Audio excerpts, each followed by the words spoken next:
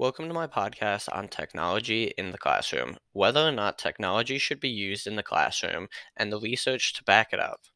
We live in a growing age of technology. Everything is constantly changing and evolving. It is important to ensure that these changes are for the greater good.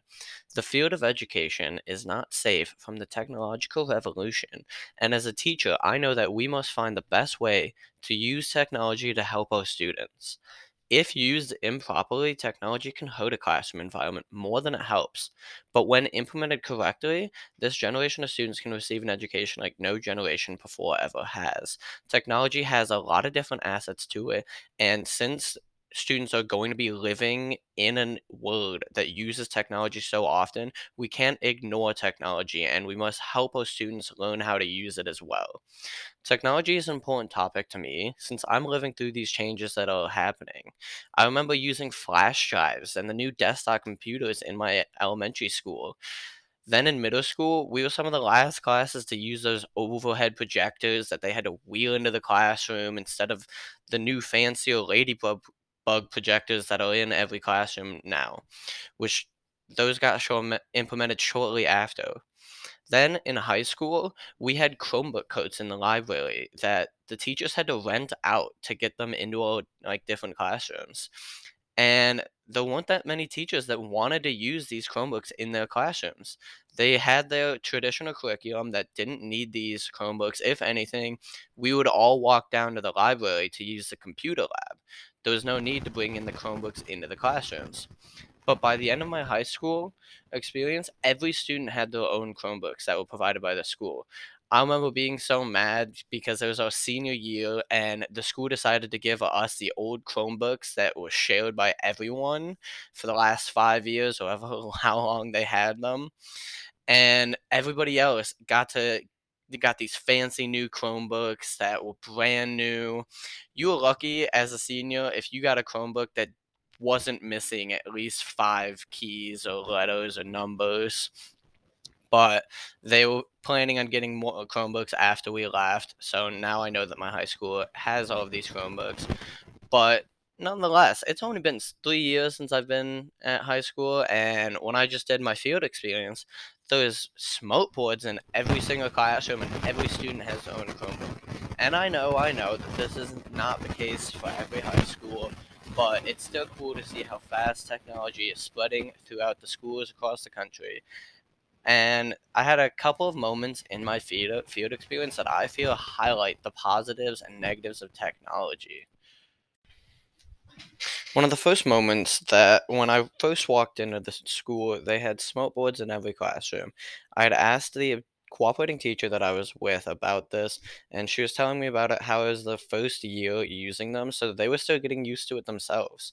So as we were going through the 3 weeks, I noted the benefits and the problems that came with using the smoke boards. One of the biggest things that I noticed was it seemed forced upon the teachers, and they didn't necessarily get a choice in whether or not they were going to use it because the new curriculum they got was centered around the smoke board and they were forced to use it. And something that one of the drawbacks of the smoke board was that it's one TV screen at the front of the room that's covering up the whiteboard, and there was also a chalkboard in the room, and the teacher's not even using any of them. So the students are focused on this TV at the very front of the room, and every time the teacher wants to move on to a different question, she has to erase all of the work that she put above in the previous question and then move on. So the students can only focus on one question at a time. And at least as a math teacher myself, I like having everything on one whiteboard and then you only have to erase it when you need to. And this was just not the case with the smoke board. Now, this also was beneficial for the teacher because she could put on the homework assignments that the students had up on the board extremely easily and be able to write over it with their finger or using a smoke pen, so there were some benefits. But bringing up one of the research articles that I found, they talk a lot about how it's more important to notice that if technology is going to be implemented, it is important to make sure that it is going to benefit the students.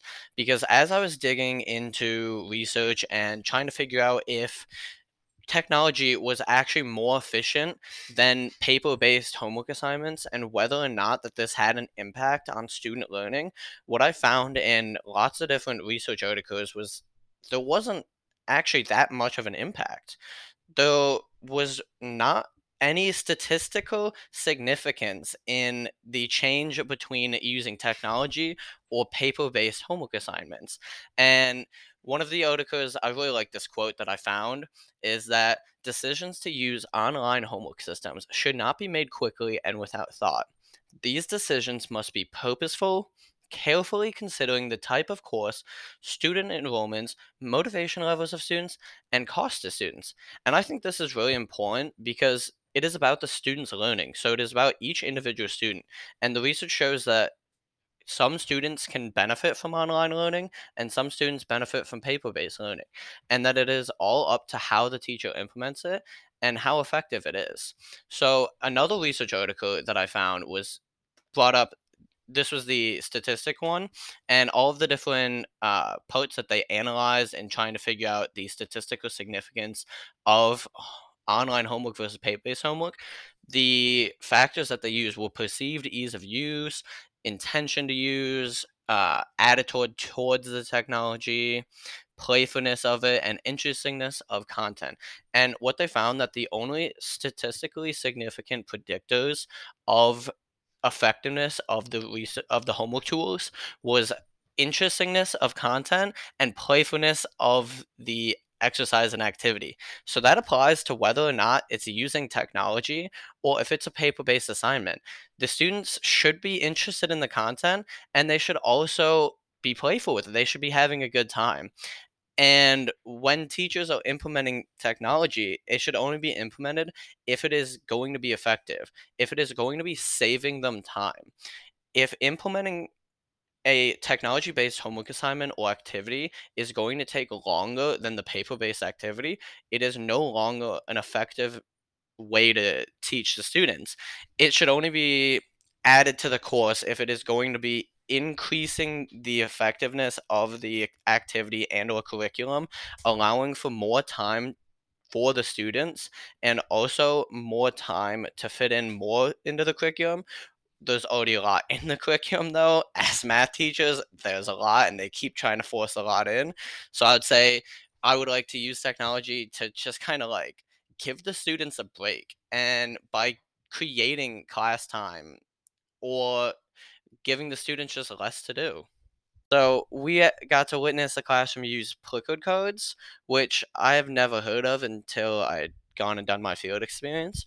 But the teacher posed the questions for the quiz on the board, and each student in the class went over to the wall and they grabbed a little laminated sheet of paper that had their unique grid that was able to identify them because the teacher just had to scan the grid that the students would hold up. And based on the way the student would hold up the sheet of paper, it was answering A, B, C, or D on a multiple choice question. So then the teacher would put the question at the top of the board and actually would see as the student sent in every answer. So the teacher knew when every student had completed the question, and then she could show those the answer to the question and show how many people got it right. It was not outing specific students on if they got it right or not, but it would keep them focused and at the front, looking at the front of the classroom because they had to submit the question for the teacher to move on. And this is also a really cool tool because even if the Wi-Fi goes down or technology is failing, only the teacher needs their phone to be able to get the students' answers. You don't actually need Wi-Fi. The teacher is just scanning the students' answers. So I think this is just a really cool way to use technology in a beneficial way that is just allowing the teacher an easier way to view all of the students' answers to questions and keeping the classroom engaged. On top of that, the teachers at the school also have access to be able a program that allows them to view every student's screen on their Chromebooks from the teacher's computer. So the teacher can keep an eye on every student at once, ensuring that all the students are on task and doing what needs to be done. And then also, It's really beneficial for teachers since they are able to see where the students are struggling. As the student is taking a quiz, the teacher can watch them work through the problem, which when I first saw this, my first thought was that this is creepy. This is too much like Big Brother. I don't want too much technology like this invading my privacy, but it's the school's Chromebooks, and if you let the students know that they're being monitored, then they'll be less likely to go to different websites and try to like play games or anything. I just think it needs to be a level of communication and trust between the student and teachers, and we can have to trust that teachers will use the technology to benefit the students. Because as I've said with the research, that there are benefits and drawbacks to using technology, and only when the teacher deems it to be effective for their specific set of students, then it should be implemented. And it should not be forced upon teachers because not every classroom is the same and not every set of students is the same. And that is what I'm going to end it with. Thank you so much for listening. Have a nice day.